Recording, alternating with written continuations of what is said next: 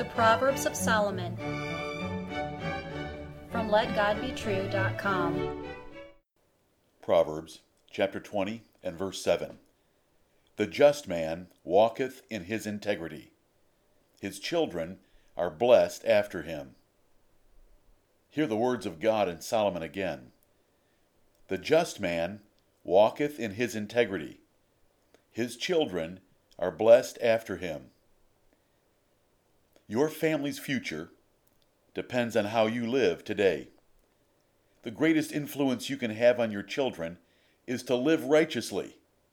Children of godly men grow up with greater wisdom than peers, so they are blessed with natural success in measures of prosperity.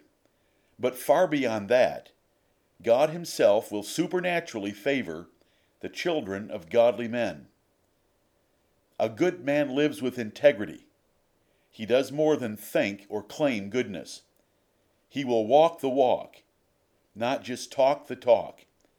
He lives by fear of God and faith in Christ, keeping all the commandments. God will send blessing and favor on his descendants. Here is a proverb with the promise of a wonderful blessing. Let the godly lay hold of it. Understand the condition.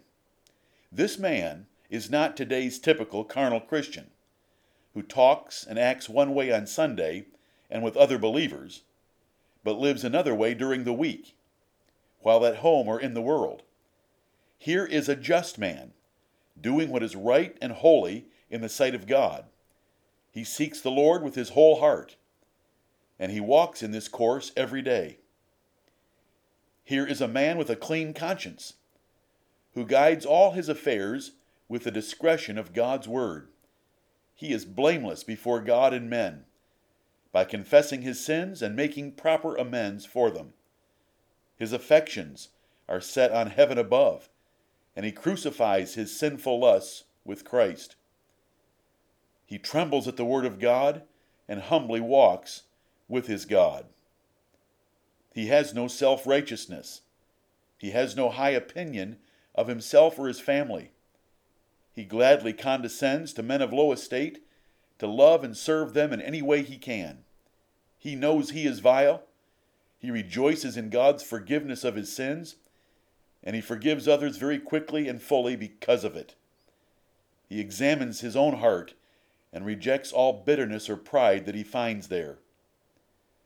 He knows relationships with others are one of God's strict measures of a life. He carefully and fervently fulfills duties to rulers, employers, parents, pastor, wife, and children. He knows these are exalted in the Bible. He is a benefactor and peacemaker, especially to the lowly, and even to enemies. Understand the promise. The holy God of heaven rewards good men with blessings upon their posterity. If those children or grandchildren sin, they shall bear the punishment of their iniquity, but the Lord will be more merciful than he would have been otherwise. If those children also live righteous lives, which is more likely, given the example they have witnessed in their father, the Lord will assist and bless them for the sake of their just father. Consider David, the man after God's own heart, who was perfect in God's sight, except for his sins with Bathsheba. To honor David's virtuous life, the Lord showed repeated mercy to his descendants. David described the just, his seed is blessed, in Psalm 37:26. David also wrote in Psalm 25, verses 12 and 13, What man is he that feareth the Lord? His seed shall inherit the earth. Parent, do you love your children, your extended posterity? Forget a college education. Forget instruction and training. Grasp the priority of this proverb. Live humbly and walk justly before God, and he will bless your children because of your life. Job's life of integrity even included sacrifices for his children after their birthday parties. This is found in Job chapter 1, the first 5 verses. Phinehas and Jonadab, examples of just men, were promised a godly seed. Believer, are these promises only for others? Consider again from Psalm 112. Blessed is the man that feareth the Lord, that delighteth greatly in his commandments. His seed shall be mighty upon earth. The generation of the upright shall be blessed. But it is just as true that any sin will find you out.